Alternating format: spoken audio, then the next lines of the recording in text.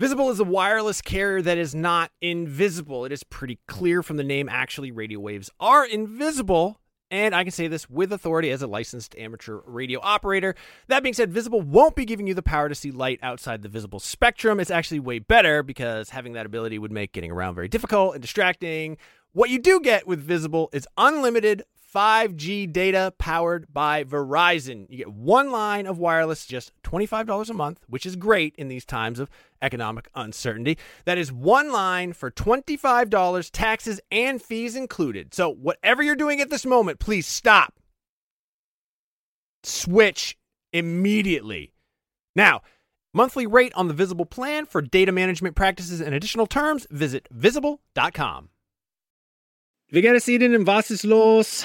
It's deinen Freundo, Seth. I'm learning German. Yeah, in case you didn't know what that was. That is me trying to impress you with the little German that I know. Right now, I am actually learning German. I took it in high school. I goofed off the entire time. I did some other language learning apps. They taught me things like where the taxi stand is and how to find a bus, but not a lot of conversational German. Thankfully, that's what Babbel is all about.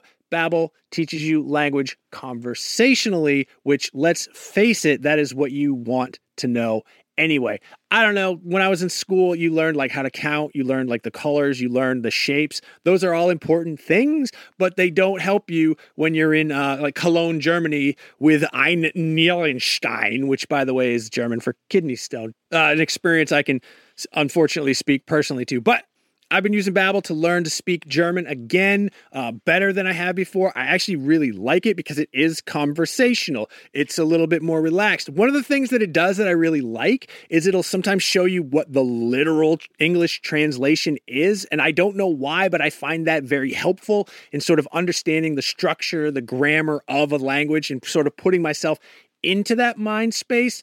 Since I'm only in Germany for Gamescom, which is like a week and a half, I'm not immersed in the German language. I'm not immersed in German culture. So what I do is the second best thing. I'm taking Babbel. Hopefully this year when I go to Germany, I'll be able to impress all the Germans with how much German I know from learning through Babbel.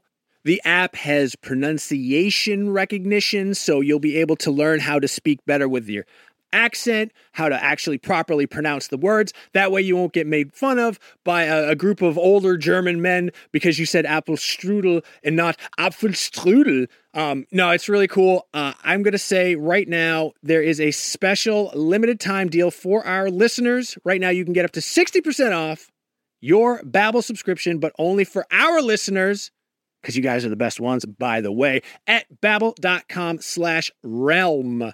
Get 60% off at babbel.com/realm. That is spelled BABBEL.com/realm. Rules and restrictions may apply. Nintendo!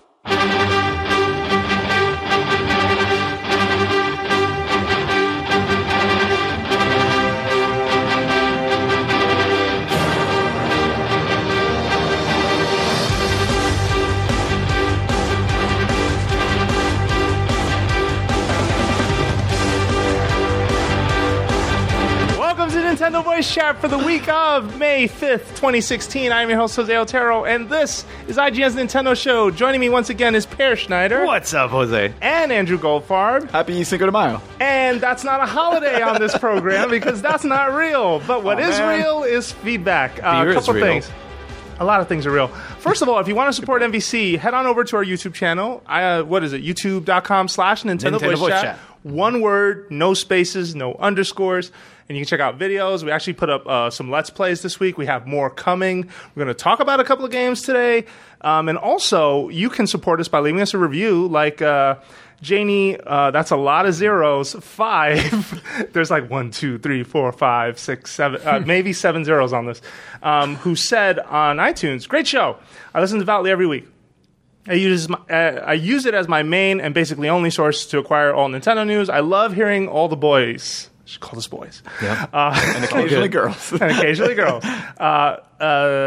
They perfectly show they care and there's appreciation for the listeners and give the show a personal side, making listeners feel as if they know them. Great personalities. Thank you so much, Janie. We really appreciate that. Janie with a lot of zeros and a 5. Thank you for checking out Nintendo Boys Chat. Thank you for all those zeros. It's a 0 for every amount they like the show. And this week, the E3 2016 nightmare continues. This morning, a release from Nintendo announcing that this year at 9 a.m. Pacific time on Tuesday, June 14th, which would be the day that we will watch the video or the conference or whatever, Nintendo's going to kick off the show. Well, Nintendo of America president and COO Reggie Fils-Aimé is going to kick off the show by introducing Nintendo Treehouse Live, which will be dedicated to a day of live streamed gameplay of The Legend of Zelda. What? Just when you thought this couldn't get any worse, it continues. It's just cascading. All right, but each week. Let's be clear. It is not a nightmare to be shown a new Zelda game. I want to make that clear. It is a nightmare for it to be the only game. However, that is the problem. That is a half nightmare to be. Okay, I didn't expect that. And also because none of us did. The part of the joy of The Legend of Zelda is discovering the game world, and like a day-long live stream sounds really scary to me, unless they've got like this E3 demo with 3 sections, right, where they have like the boss battle, the open field. Well, let's not play around. That's what it'll be. It's going to be multiple sections of the demo that they're going to play through. None of it will be the beginning, presumably. Like Nintendo wouldn't spoil something like that. Hopefully. So I'm in hopeful. The past they haven't. I'm faithful that they will. Which means then it'll be kind of like they'll play a section, and they'll bring on Miyamoto or Aonuma, and they'll go through it again, right? And so there'll be repetition of footage, which that's fine. See, that's the but thing. If it's a whole day giving away a ton of stuff, I'd be very, very sad. Hang on. So I don't think they are repeating whatever these demos are. I think so. Typically, that's been the case with Treehouse Live. If you've watched Treehouse Live in the past, and Andrew, I'm going to turn it over to you. Oh no, I'm sorry, but if you've watched Treehouse Live in the past, you know that these demos do repeat. Last year, for example, Treehouse Live was the only place you could see the real Metroid Prime Federation Force. That demo that they played on there, the not Blast Ball demo, the only place you could watch it was Treehouse Live. Tokyo Mirage Sessions, when it had a different name, you saw that on Treehouse Live. Sharpify. Those things, it was called Sharpify at the time. And you saw demos for Mario Maker, you saw demos for Star Fox, etc. But you're right, they did repeat. I don't think this sounds like it would repeat. I think this is going to be a day-long thing. They're just going to run with it, but they're not going to show too much. It also could be a kind of a combination of what you guys are saying, right? It could be an hour of the equivalent of running around Hyrule Field, and then Aonuma sits down and talks for a little while without footage. And then it goes to the equivalent of fighting a Goma, and then it goes back to Miyamoto talking. Yeah. Like, I can see them taking 3 hours and spreading it across 6 hours, basically.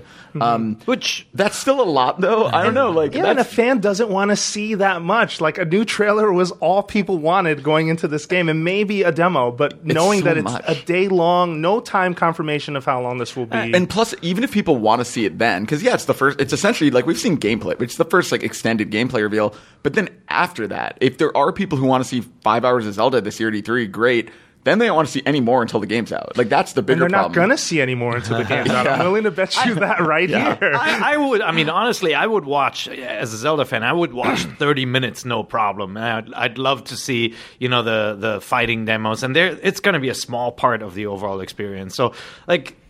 I'm hoping that it will be insightful, great interviews with some great new footage, but not a seriously long playthrough of this game and only of this one game. Well, and all signs seem to point to that, which is worrisome. Last week, when we talked about this, we all in this room thought, well, okay, so Zelda's the only playable game. Surely they're going to say something else. Surely they're going to have their digital event, and Pokemon Sun and Moon is coming out this year. I will that's a phenomenon. That game sells itself, but it still should have a presence at E3.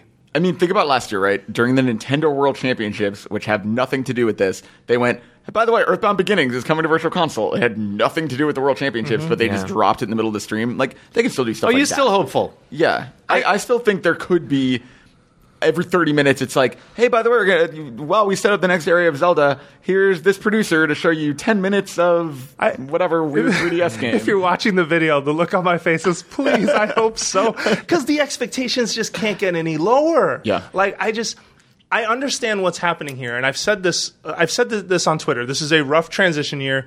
Clearly, the plug is getting pulled on Wii U. That is how this looks. It looks like Nintendo gave up at E3 They're sitting because it out. they didn't have something to show at that time. Again, That's fine. caveat, they have Zelda, right? Like, arguably, their biggest game on this platform and probably one of the bigger ones on the next platform, too. They have that, so I want to make sure that it doesn't come across as they're not there and they're not going to have a good show, because, like, when you walk into that booth and you see the crazy figures and, like, you get to play this game and the game plays well, that's all you need. But like, that doesn't cover up how empty and how different this show is for them. And also, as Mr. I'm upset that Zelda got delayed and I'm not going to give them a pass, you sound like a very different person to me today. No, because I've already come to terms with the fact that Zelda is the only game at the show. Like, when you kept on saying, like, well, maybe they'll show something else, like, I was thinking, no, I think you agreed with me. No, How dare you? I think they have absolutely no, I think they have absolutely given up. Like, the only things that I would have expected from them on their digital stream would be Box Boy 2 and stuff like that, and Pokemon. Okay, well, we said that smaller stuff. That doesn't mean that's the you thing. agreed with me. But that's not going to move the needle. It's not Who like said it was? Here's where I agree with you, though. Like, if you walk in and Zelda is awesome, if they nail it, do you really need Kirby Mass Attack and Mario Tennis and all of these things that, even if they had 10 other games, would it matter? No, they wouldn't. And Box Boy is good, but and I'm wouldn't not matter disagreeing with either one of you. But when you consider people who bought this console, when you consider that, forget even up to December. Let's just go a little further. From January to March, what are you doing? Yeah. I'll tell you what you're doing. You're putting in an NX pre-order because what else is there? Or you're buying a PS4. And that is, to me, what is the more disappointing part of this. Yeah. Where I wasn't expecting through the moon shot announcements, some Mario Galaxy HD, nonsense. I don't care. All I wanted was to see an attempt to at least put this thing out to pasture in a nicer way, and they're not going to do this at the show. That doesn't mean they're going to do this ever. Not going to do it ever. Maybe after E3, Nintendo comes to its senses and says, here's 3 things that you should know about that you're going to be playing between now and when NX comes out. And to me, that would be nice, because for folks who bought this thing, how are you not supposed to feel burned right now? Totally. I think the most exciting thing for me, looking in a positive direction, if we're considering Wii U dead and gone, is something you were talking to me about. Watching 6 hours of Zelda or whatever it is will tell us something about NX. Even if it's not overt, like watching the way that game works on Wii U will let us speculate pretty well about what NX will be. And I don't think know. That's really interesting. I mean, like, yes, it could tell you something, right? Like, there are, like, rumors flying around about NX being cartridge-based. And, like, when you're seeing Zelda and it has voice acting, huge vistas and everything, right? Well, like, when you're seeing that, you're like, well, it would be very, very difficult to put this game on a cartridge, you know, even the bigger ones, in a cost-effective fashion, right? Like, that's a point we were you arguing made. about that this morning, yeah. And so it'll tell you something like that. But think about Twilight Princess. You could not look at Twilight Princess and predict what Wii was going to be.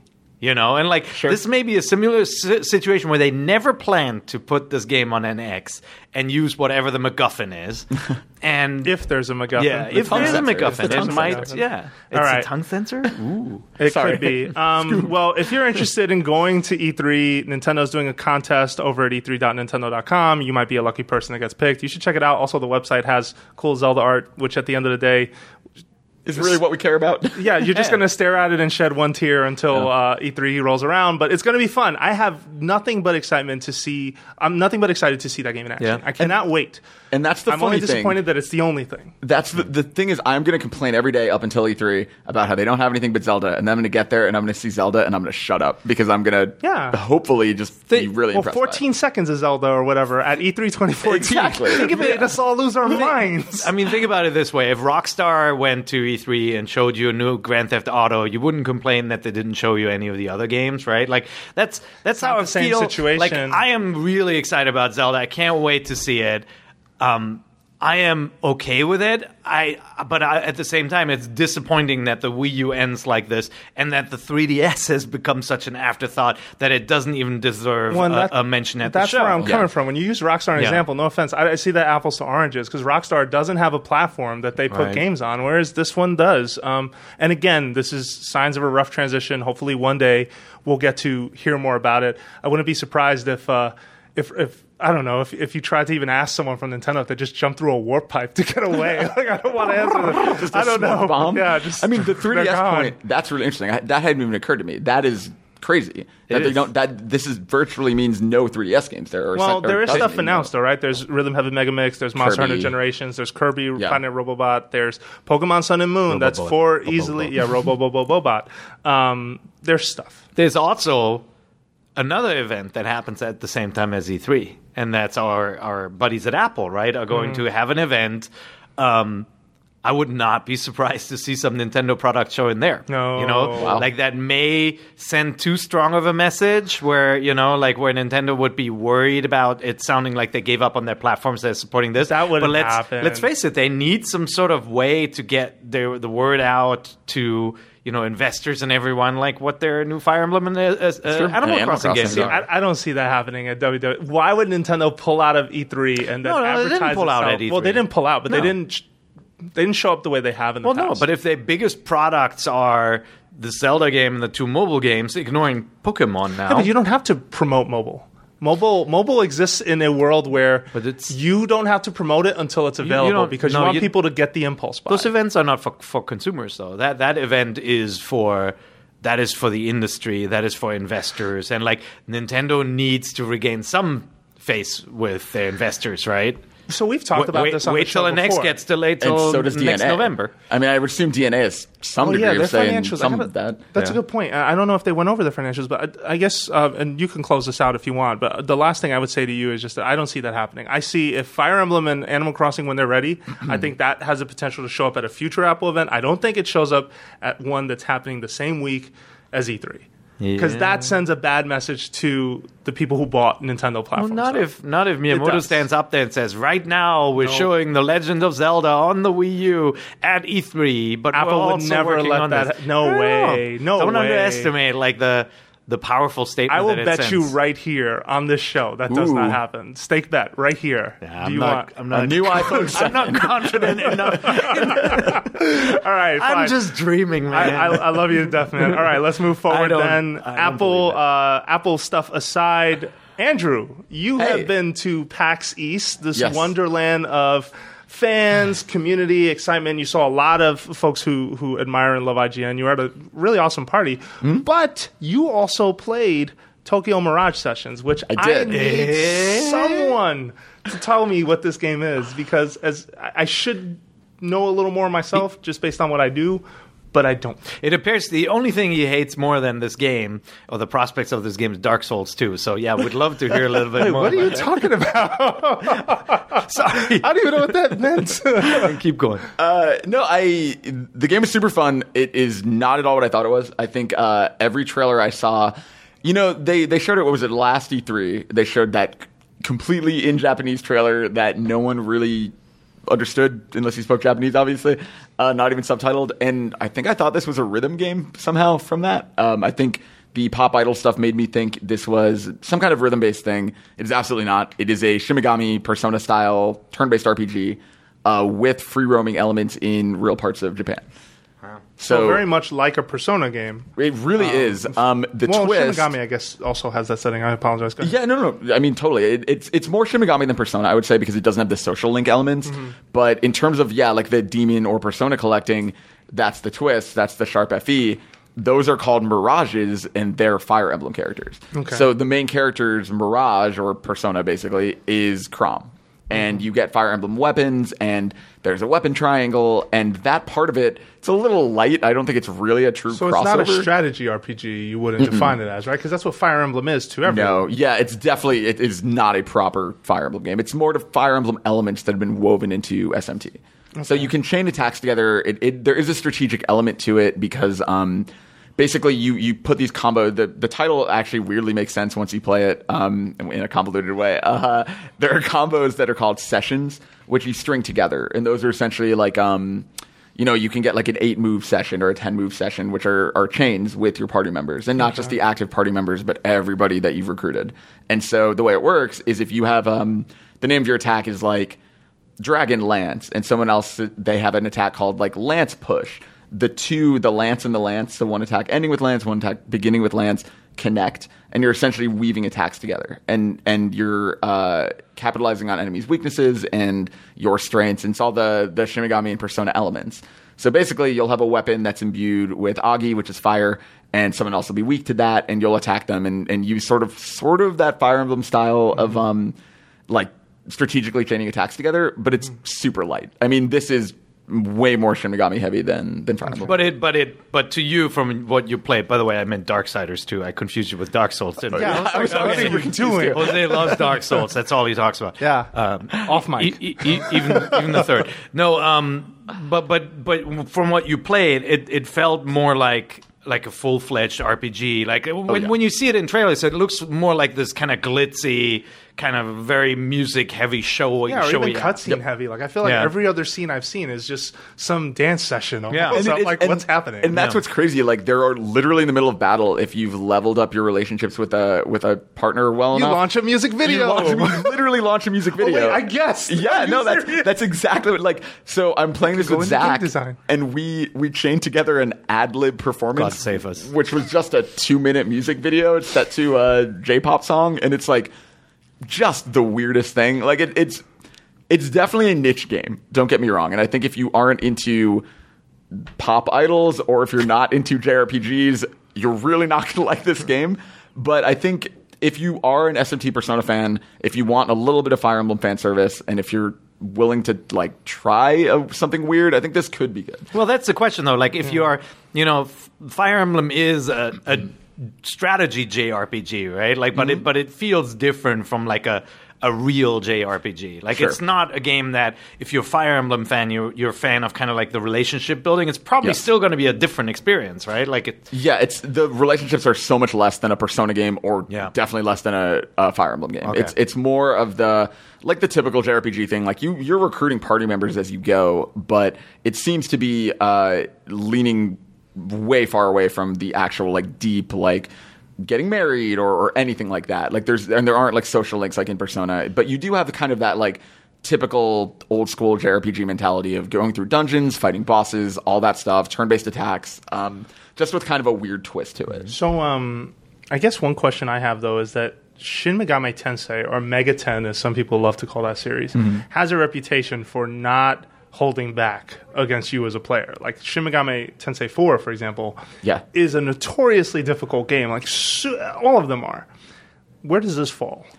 I mean, like we only played about an hour, and it was definitely lose it all, early or parts. You felt like it was just an easier demo? It's funny that you say that because basically we were in the easy demo parts, and we kept saying like, oh, like we're way overpowered, and then they loaded up a save from later in the game where a boss just destroyed us. Like it wasn't even. It was we attacked once, and then they chained together like a 40+ move session that just wiped out our party. Mega 10 don't play. Like if you are weak to lightning, and Mega 10 will chain 10 lightning. Just to like, oh, you're weak against that? Let me show you what happens. And they just oh no. I see you're carrying water Pokemon. Yeah, exactly. I got something for you. It is it does do 2 nice JRPG things, which are if your party leader dies, you can keep fighting like as long as somebody's alive. It's not like the kind of game where the party leader dies and the whole team dies. And then also you have a shared item pool.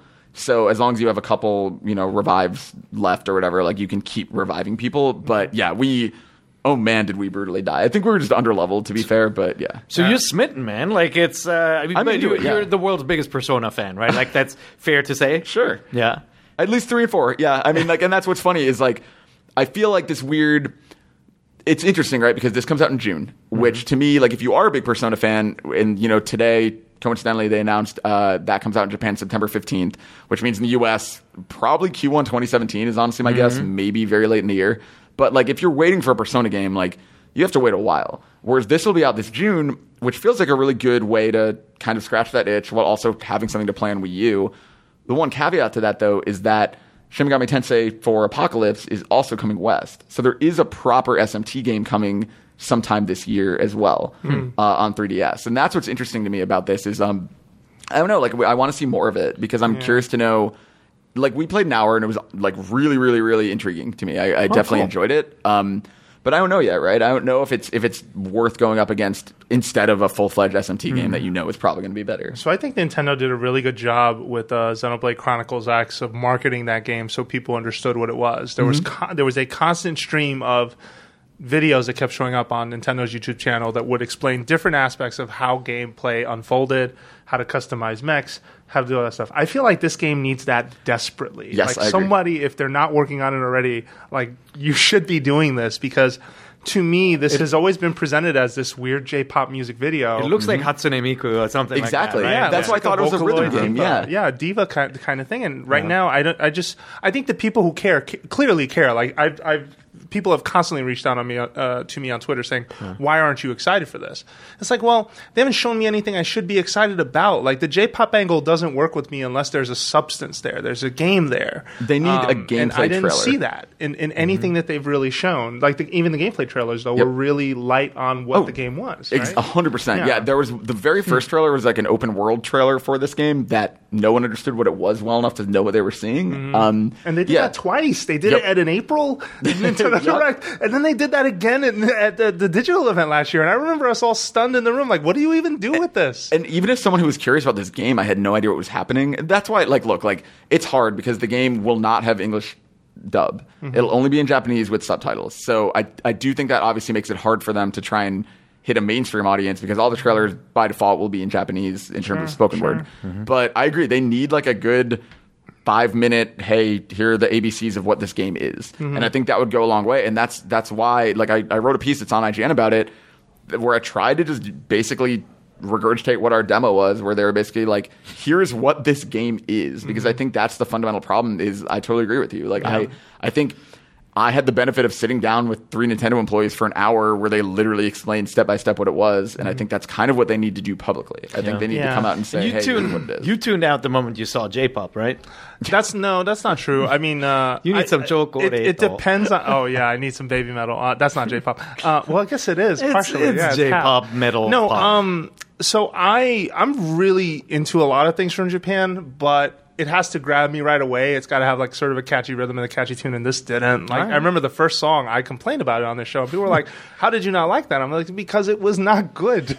Like it did not appeal to me in any way. It didn't tell me what it was." It is definitely very Japan heavy. Like even aside from obviously the Japanese language track, it's the music is very much J-pop, and there's a lot of it. So if you really hate that music, you're gonna hear a lot of it. And then I'm sure there's tracks that I'm gonna love. Like it's just.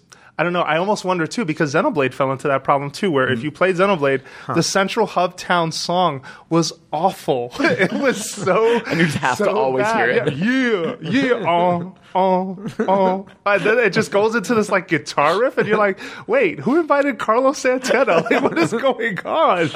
It was really weird. Yeah, that makes it hard. I mean, I'm very curious to see more. We'll have more in IGN. We'll see what happens. I don't know. This game comes out right after E3, so it's like... It's something on Wii U, and I hope it's good. Like, I would really love for this game to actually be sort of a cult hit because I feel like Wii U needs it at the moment. Definitely. No, I agree. And I was really glad to hear when you came back from this demo how excited you were because that woke me up. I was like, okay, well, now I need to care about this, clearly. Like, Andrew being our resident Persona emissary, I would call you. I'll take it. You're an ambassador. That is what it says on my business cards. Yep. He was able to do that. All right. Do you still have your meeting at 3? You gotta. Yeah, I sure under a meeting. Okay. Well, so we're gonna take a break then. Let's take a quick break, and when we come back, we have more to discuss. So don't go anywhere.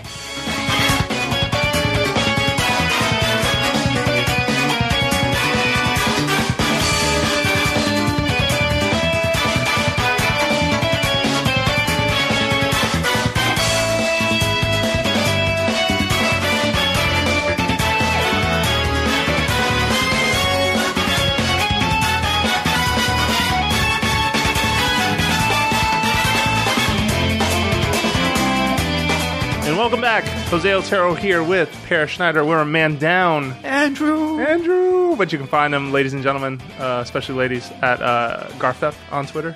And on, if you listen to Beyond, our podcast about PlayStation, Andrew is on there all the time, right? True. There's a YouTube channel for that one, too. Just youtube.com/ Is it Beyond or Podcast Beyond? One of the two. Yeah, it's one of the two. Yeah. We should know Podcast this. Beyond. Okay. Per. Beyond. You and I have been playing a game that we never thought we would be. God. Well, I shouldn't say we never thought we'd be this excited about, but we clearly weren't expecting. What are you talking about? I was not excited about it. You told me about the name. I was like, Oh, yeah. No, that's true. So those watching, listening, this is all truth. I went to Per's desk. I said I tried the demo for this game that was made by Game Freak called Pocket Card Jockey. Not the easiest 3 words to say in succession, by the way. But my son thought it was like a dirty joke, the title. So the funny thing is, this game, because it's such a weird and abstract concept, I think it does a great job of presenting itself. To give you the quick summary, it is horse racing meets solitaire. Which sounds like, come on, that combination, unless you're into horse racing or you're into cards to that degree, that sounds like a disaster. That does not sound fun to me. And yet it is. And somehow you had to have a little bit more faith because it is Game Freak, the makers of Pokemon. And it's really, it's charming, it's clever, and it's really addictive. They did such a nice job with such a simple concept. And I don't want to give away the story here, but it starts off and right away you're like, what the heck is this? Yeah, it does. It has I'll say a few things about it. There's a horse narrator called Off Course who comes out to give you tips and advice.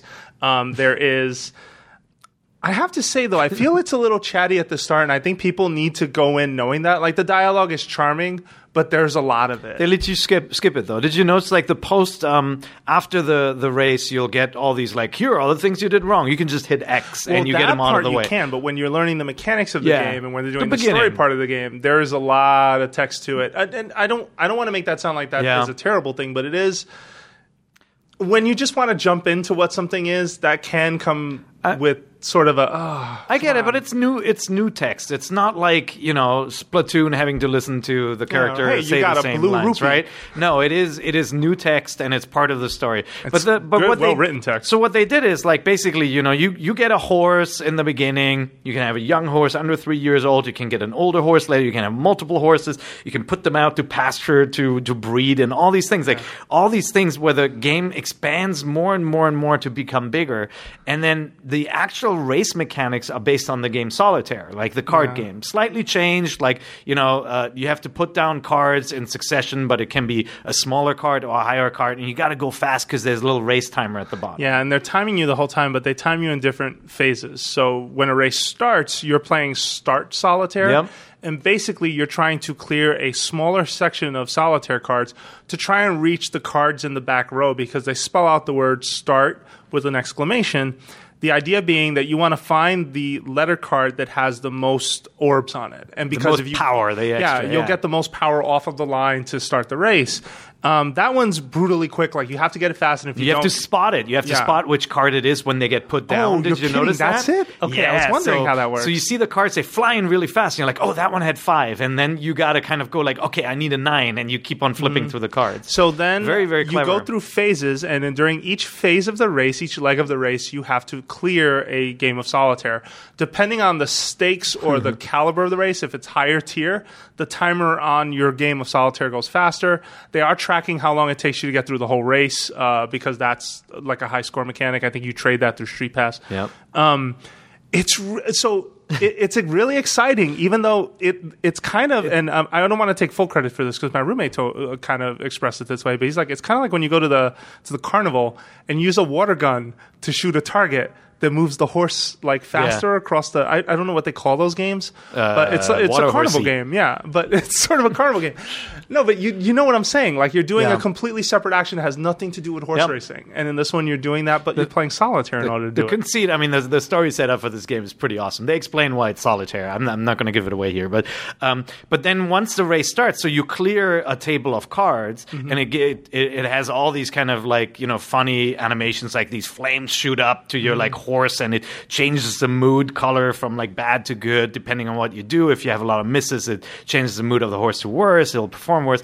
But then you actually get a field view that expands where the horses are, and their icons, and you can draw a line of where you want your horse to run, like whether inside or outside. And then these icons that come in from the right that you can collect that give you additional powers. But you have to plan ahead where like you have to get into this comfort zone that will give you a lot of energy, and you can say, you know what, I'm going to go low because there are fewer horses. I don't want to bump into anybody. The way it all ties together, this sounds crazy, but the way it all ties together, it's just really fun. There's a betting aspect to it, like you betting, hey, my strategy of staying out of the path of these horses is going to work out, or I'm going to go in the thick of it. Sometimes that doesn't work, and the thick of it comes up to where you are, and you get hit. And also, every horse has a different type of skill. So, for example, the first horse you get, I forgot what they call it. I think they just call it first rate. I just rename them to Flying Fart and stuff, like you should. Nice. I named horse mine, names have to be great. I think I named mine Huffing Hamilton or something. That's pretty good. But anyway, but the first horse you get has a skill that it rides. It gains more skill points or rides comfortably if it's following the lead horse. So this is not a horse that is meant to break away from the pack at the start. So you try to get your position between solitaire decks as you clear them. Now, if you're still with us, and I hope you are, we're not crazy. Like, this game is very good. And one thing I do want to point out is, have you seen this game's like weird don't quit a race? Oh, yeah. Warning? So can you recap the warning? Yeah, if you quit during a race, it's considered an L, and you lose. But it also, I thought I misread it, and I thought it also meant I couldn't close the clamshell, and I was freaking out. I'm like, I'm on the train. I got to get off at the next stop. Good question. Does it pause it?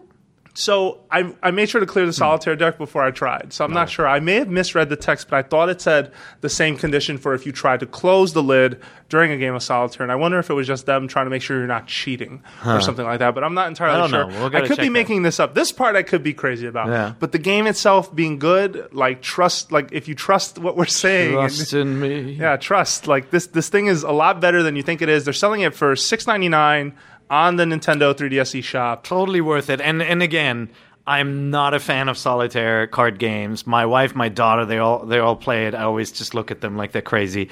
I'm not a big fan of horse racing. But this is really tense. It's so well done. And like it can be really nerve-wracking when you're trying to get the start and you're like, I gotta get this freaking card. It's fast. And it also has this wonderful Hannibal moment of where, I love it when a plan comes together and you clear the entire table and your horse gets like powered up and flames come out and rides towards the camera. It's all like cutesy graphics. This is all true what he said. The horse is in flames. But the one thing, first of all, it does not have 3D. Yeah. Which is kind of funny, right? Like a lot of 3DS. They keep on doing this with the smaller downloadable games as if it costs, as if there's that much work involved in making these games and display in 3D. I don't even get it. Maybe it's just testing. Maybe it's just that extra layer of... Yeah, or they're all going to go to mobile. Or, they're just not even going to Pokemon Shuffle did. Yeah. Box Boy won't. I don't think so. But this game could work on mobile. This would be a great game for Japan and mobile. But mobile always weirds me out because... You can't pause. That's the only problem. Take a game like... There's a game that I really enjoyed. There was a turn-based strategy game. It came out on 360 first. Yep. It's called Skulls of the Shogun. Yep. Love the art style. Love everything about that game. That game came out on mobile. First it was Windows Phone exclusive, which was part of their deal with Microsoft. Then it came to iOS, sold nothing. Yeah. It was just no one cared, and it was a good game, and no one cared. Yeah, but think about the games that sell well on mobile. Like they either fit into a trend, and like Angry Birds and Birds were definitely a trend. Mm-hmm. Minecraft and blocks were a trend. And zombies were a trend, right? Like, you have to fall kind of in those trend lines a lot of ways, or you start your own. And like Plague Inc. And I think, I think it's difficult for a game like that to have an identity on mobile because it already has an identity elsewhere. And I wouldn't say it really kind of fits that broad audience. But this horse racing game with, cutesy looking horses, solitaire. Like, I think this is a shoe-in. Like, you put the a horseshoe in, would you say? Oh my god. Yeah. All right. Well, but yeah, no, this game is good. Okay. Totally took us by surprise. If you have a heart, and you trust us, do check it out. Yeah, $7 US if you're in other territories. Sorry, I don't have that price for you, but you should definitely check it out. It's in pounds. And moving on, before I go into the question block, I want to ask you, did we talk about really the digital event looks like it's shelved this year? Did we talk about that? Yes, we said. We did, right? Yeah, like I mean, it- it's All signs say yes. No, what they did is they're creating the Zelda demo for people who can't be there. There is no real digital event. It's not a tune in and see what's going to happen next. It's like now it's time to look at Zelda. Or tune in and see what you're going to be playing in the next 6 to 8 months. It is not the equivalent of a kind of lighthearted press conference or anything like it. It is a Zelda demo. It's a Zelda Direct is what it is. Okay. And that is, to anyone who is into that series, that is pretty damn good. But it's not going to give you a lot of variety. All right. So then before we go to the question block, we have a quick request from a friend of the show. So happy birthday to Chris Bradley, who is described as a loyal Nintendo fan and lover of Zelda, from his partner in crime, Beth. Beth emailed us and said Chris would love a shout out, and we're not gonna do this often. We might do your bar mitzvahs or your weddings, but I don't know. But we'll see. But definitely want to throw that out there for Chris Bradley. I can play a mean Casio synth. Can you? No. Oh yeah, you have one. No, I don't have Casio. I'm Korg. Jesus. Okay, and on to the question block, everyone's favorite question segment on Nintendo Voice Chat, where we take your questions and try to turn around an answer in 4 minutes. You see, you haven't done it for so long. We haven't done it for so long. I forgot. Oh, man. Which is really bad. Just like I forgot where my timer is with my amazing Luigi sound effects. But yeah, so we got a bunch of emails in from last show. Thank you, everyone who did email us after last show. Our first email comes from David. And he says he had an email talking a lot about just The Legend of Zelda in a more specific way, but he has a question at the end of this, which was, since I can't get the real thing, when I can't get the real thing, I love to play Zelda clones to fill in the void. He's a big fan of Okami, Beyond Good and Evil, Yeah. Darksiders 1 and 2. Oh, look at that, Jose. Sorry, How David, weird. you should not be advocating for those. 3D Dot Heroes. I think Darksiders is okay. I'm not a huge fan. And Cameo, to name a few. Do you have any suggestions for other games from this gen or last gen that might be close enough to a Zelda type of game to try? You're playing one right now The Witcher. in The Witcher 3. Yeah, The Witcher 3. I mean, it doesn't have that kind of... It doesn't have that control perfection. Like, I always love the way the Zelda games feel, and especially the way the combat feels. And I love the item progression. Like, you really only find that in the Zelda games and the Metroid games, or in your Arkham cities. And you know, like, I would say the Batman Arkham series, very close to Zelda Good for one. sure. Good one. Witcher 3, it is more RPG and stats building driven. It's fantastic. I mean, like, the controls are not good. Let's face it. They're not awesome controls. On PC, they're much better, but on consoles, it feels a little sloppy. But, man, the side stories are so amazing. Like, every story that game tells in a side story is better than, like, major games, main stories. And I want to definitely echo Pear on that one, where I do feel like Witcher's world is a very interesting one. It's very well presented. The way you wander into quests is really well done. You're not getting temples and dungeons and like the kind of relic in the way you would in a Zelda type of experience, but you are getting, in replacement of that, some of the best side quests you'll probably ever play. I think the main quest in Witcher 3 is lame. I've said that before. It's on a the follow show. a person quest. Very simple setup. Yeah. It's just not. It pales so much to the other stories that you learn about within that world. And these stories require like some really cool research. Like one of the first ones you get, and we may have talked about this before on the show, but you get a quest where you are investigating a curse, find out about, betrayal, someone who was killed on their wedding day, and this whole arc of, well, what is this creature this person turned into? And you actually have to do research, go through like little notes and things, and you eventually land on, well, how do I kill this thing? Yeah. And that's one thing that world does really well, is that it is just like Game of Thrones feels like it has history. I feel like The Witcher 3 does a good job of convincing you it has does. history. And there's racism, right? Like there's there are these people who are they're the people who hate witchers. They're the people who hate elves. They're people who hate like mages, and like it's a really interesting world, and it is It is a fantastic game, absolutely worth your time. But I would say Arkham is closer to a Zelda experience. Like, has these kind of item gates, right, where like you get your grapple hook type equivalent, and then you can access new areas. Also, Mad Max. I don't know if you've ever played that. I haven't played that. Mad Max is like car Zelda. Like you literally, like, your goal is to rebuild your car. There was car Zelda in Mario Kart. So it has this really cool goal, right? Like, it makes the ride the center point. But then you're exploring this big open world, and you are, fighting people. It's, again, like, control wise, nowhere near Zelda, but a really interesting setup too. So a bunch of others too. I want to say, and this isn't the one-to-one comparison to Zelda that maybe some of the other games you've mentioned are, right? Or even that he mentioned, Okami, Beyond Good and Evil, Dark Tomb Raider too, of course. Tomb Raider is close. Tomb Raider, Rise of the Tomb Raider, and he has an Xbox One. He mentioned that. I was going to say Dark Souls 3. If you are a first-time player, Dark Souls 3 is probably the friendliest Dark Souls I think I've seen yet. Just in terms of that, it isn't like... So Bloodborne is a good From Software, the developer, 101 type game. Like, it's a game where you learn a lot of how the way I think From Software games work. But the walk to the first boss is a really long one. And when you get smashed into the blob of goo that normally happens if you don't know how you're fighting... the walk back is so long, it's annoying. Like, it's upsetting even. But the way Bloodborne was intended for you to get around that was you were supposed to find the shortcuts to make it a faster trip. Yeah. Dark Souls 3 gets rid of a lot of that, and it just kind of filters to the more essential. And even though it's not a Zelda-type dungeon, it feels like one to me. Not so much that items and everything is hidden behind that kind of progression, but that you want to know what's around the next corner because it could be so cool.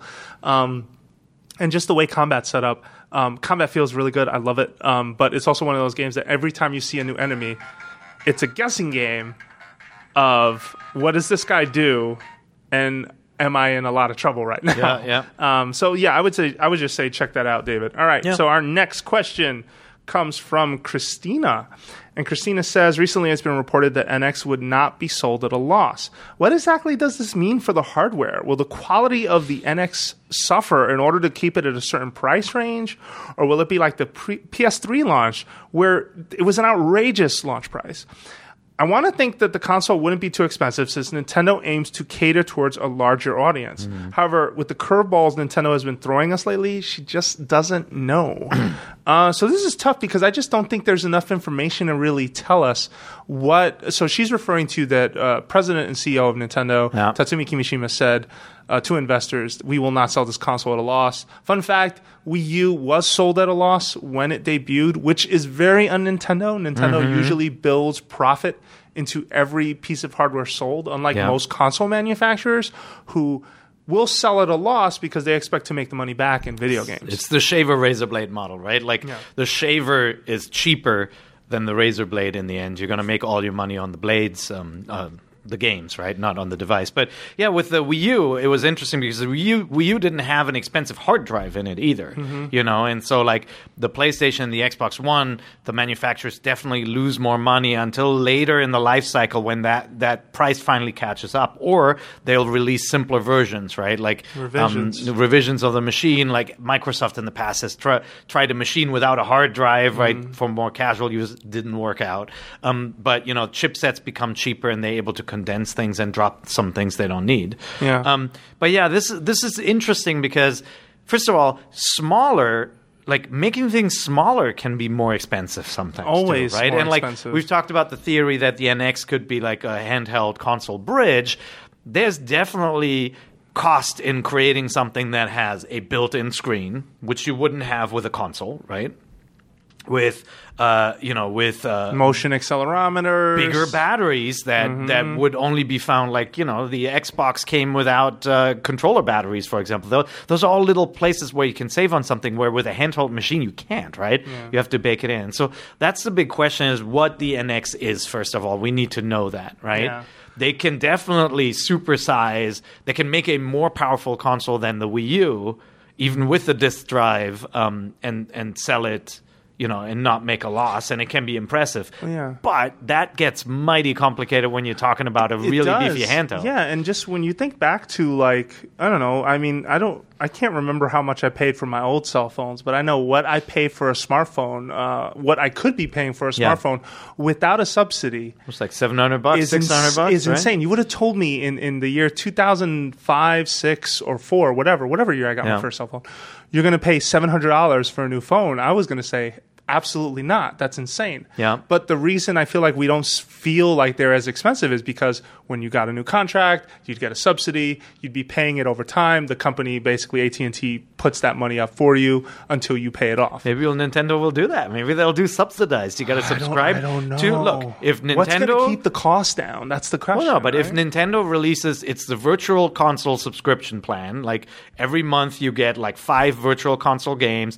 You buy this console and it's subsidized, and you buy it cheaper, but you're in a 2-year plan, right? Sure. Like I mean, that's I'd one love way that. to offset costs. I don't think they have the guts to. Well, it's not to just do guts. that, I just don't think they're that generous. This is the company that when you're buying virtual console games on your Super Nintendo, no offense, guys, I know you're listening, but you're charging people a second time for games that they bought on the other platform. Right. And I feel like Sony and other companies have, and even Apple has figured out a way to incentivize you for when, okay, you bought the Apple TV. Hey, you bought this game for like $10 on your iPhone. Guess what? It works on your TV. Right.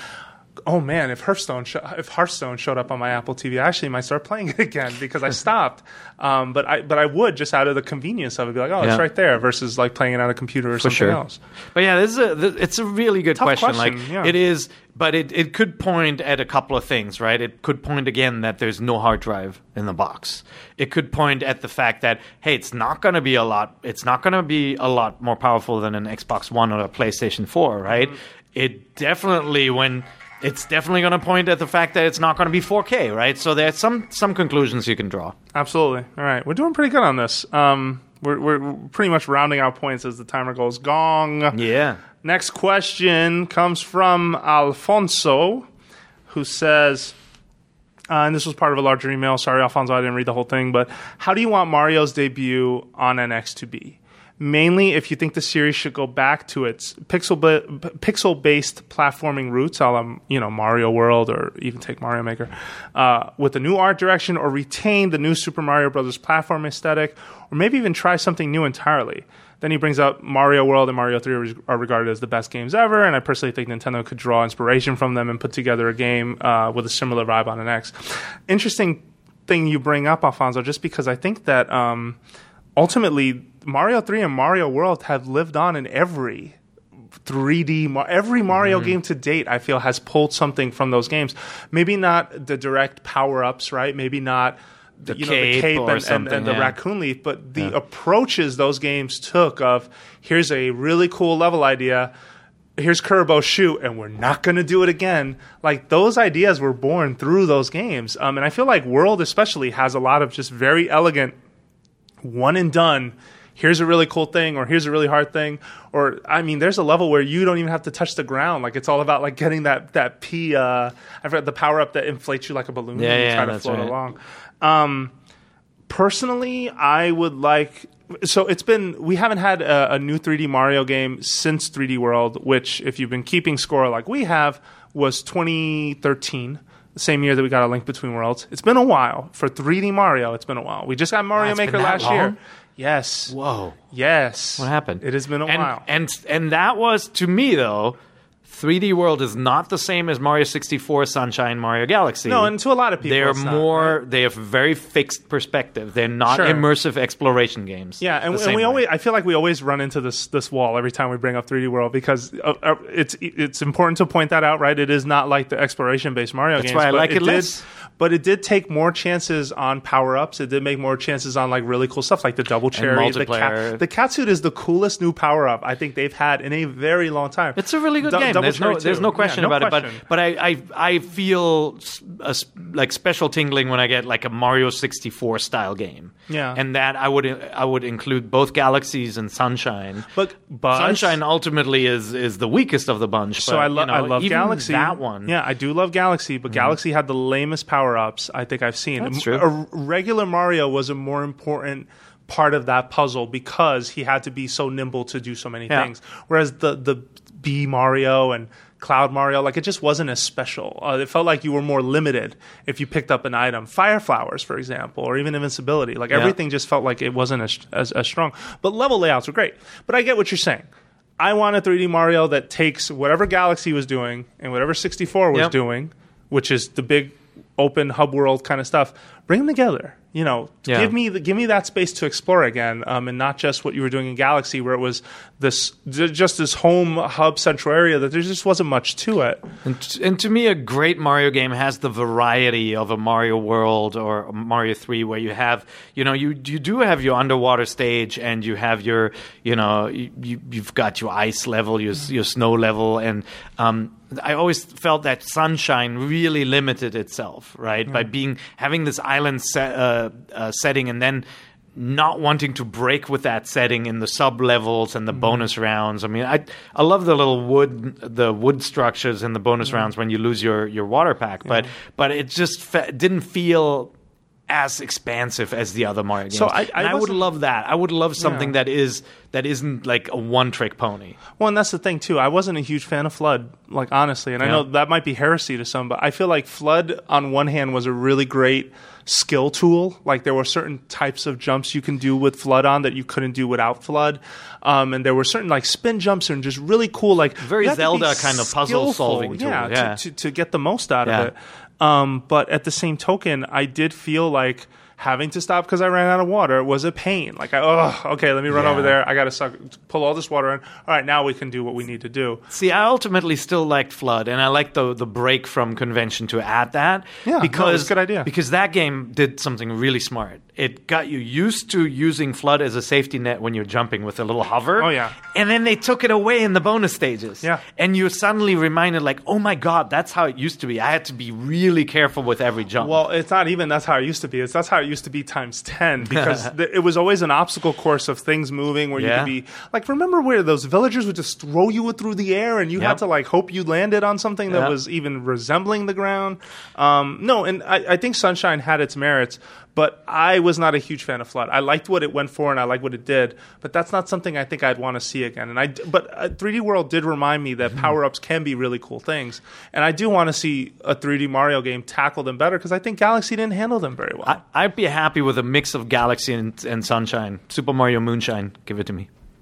Okay, so I like how you don't even react anymore. I don't. All right, this is our last question. This one comes from Bryce. And Bryce says, and this is a good one, thanks for emailing us, Bryce, and thanks to everyone who emailed us. If you want to email us on this show, email us at nvc@ign.com. Put question block in the subject line, because that always helps. Some people like to put their subject line instead, but when I'm looking for questions in a last-minute effort, that always helps.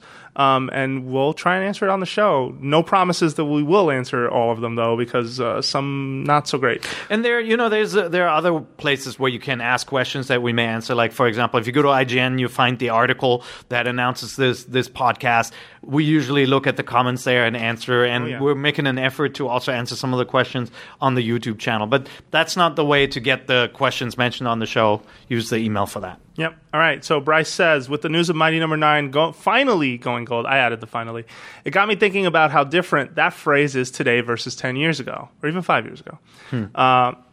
In the past, you had to have the game perfect, or at least he feels in the past you had to have the game perfect. I would argue, Bryce, that not every game was perfect when it shipped. But regardless, now we swim in day one patches and constant updates. And Nintendo has had examples of this, right? Pokemon X and Y, Splatoon, games that are updated. Smash Brothers even has had plenty of updates since it came out. More of something to think about, but I feel going gold in today's world doesn't mean much. Just because it means to him it's ready enough. Like, it doesn't signal that it's really, really done. Yeah. What is the crew's thoughts on going gold? And if it really means the same nowadays, or just a business decision to get it out the door, which is a little cynical, I want to say, and work on a patch 2 or 3 months later.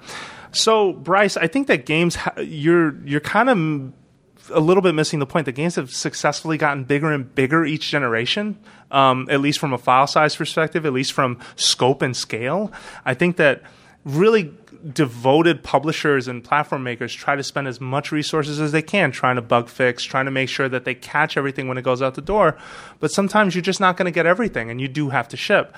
Now, I'm not trying to say it's okay, though, to ship a broken game. And I do feel like there is something to be said for when a game comes out day one, if I'm downloading a huge patch, that's not a good sign to the consumer, right? You're going to be worried, like, well, what am I getting here, and what did I just buy, and is this going to still be broken, and what if it is? I mean, you were talking about The Witcher earlier. There's times where that game broke. There's times where Skyrim breaks. There's times where Fallout breaks, and that again comes from just scope and scale.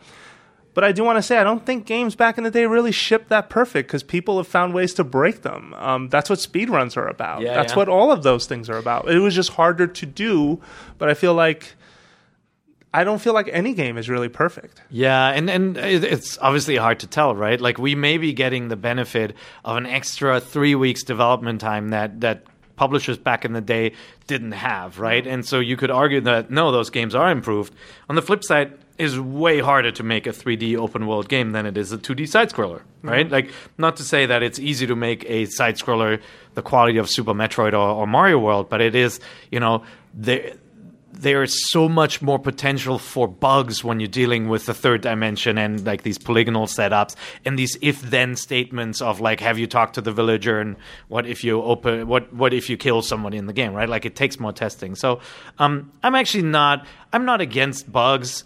These bug fixes, I'm against bugs. I'm not against bug fixes and patches. I think it can be a real downer when you're excited to play a game and you plop it in and then it has to install and then it has to download like a multi-gig update. I think that's a pain in the butt, and that is a process that could be improved, right? Yeah. Like, can I download something earlier? Can I queue it? Or, can we finally move to a true digital system where we're pre-ordering a game, it preloads it, and it comes with a bug ready to play, rather than having to put a disc in, and with that come the whole concepts of like, you can't trade it then, or you can't share it with another machine in the house. Those are all things that we have to resolve. And I want to take this a little further. I know we just called time on it and we're about to end the show, but look at when we didn't have the ability to do this. Smash Brothers Brawl basically was and even go back to Smash Brothers Melee, where players were basically using exploits in order to be able to move. I mean, I love my competitive Smash, but it's the truth, right? Wave dashing is not something that was I think intended as much as people took it and were able to take and run with. Take Brawl, which was a feature, could not be patched out because you couldn't patch games on Wii. Or even take Skyward Sword, which inevitably a bug did get found, and then the way to fix it was you had to mail your SD card to Nintendo in order to get that fixed. Like, of course, in the cartridge days, there are fewer examples of that, right? And fewer examples of sort of what could be considered the game-breaking bugs. But I think the complexity of making games has also changed just a lot. Yeah, and then multiplayer, of course, just balancing, making sure it's a fun experience for a long time.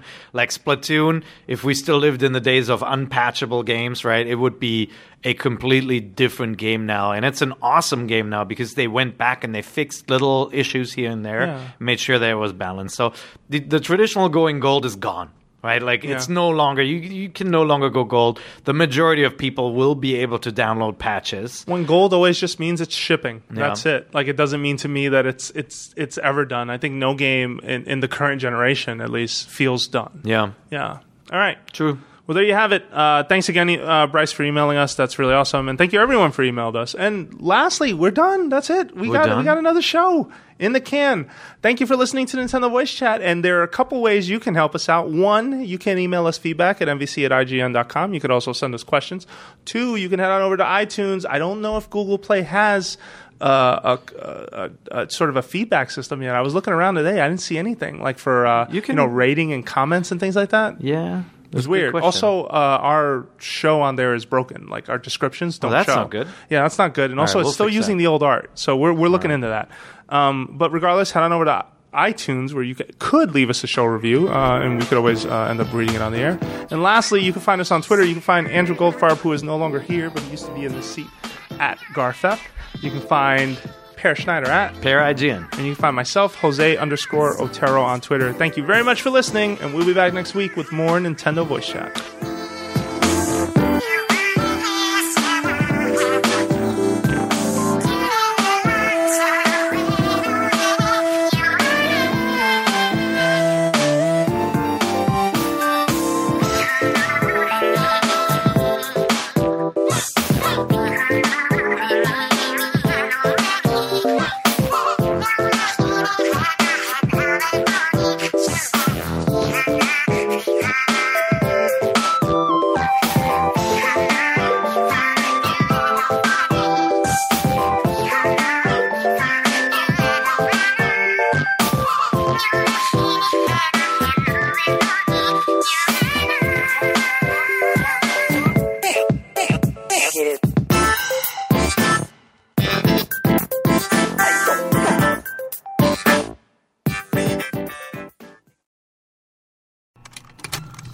Contained herein are the heresies of Radolf Burntwine, erstwhile monk turned traveling medical investigator. Join me as I uncover the blasphemous truth of a plague-ridden world, that ours is not a loving God, and we are not its favored children. The Heresies of Radolf Burntwine, coming January 2nd, wherever podcasts are available.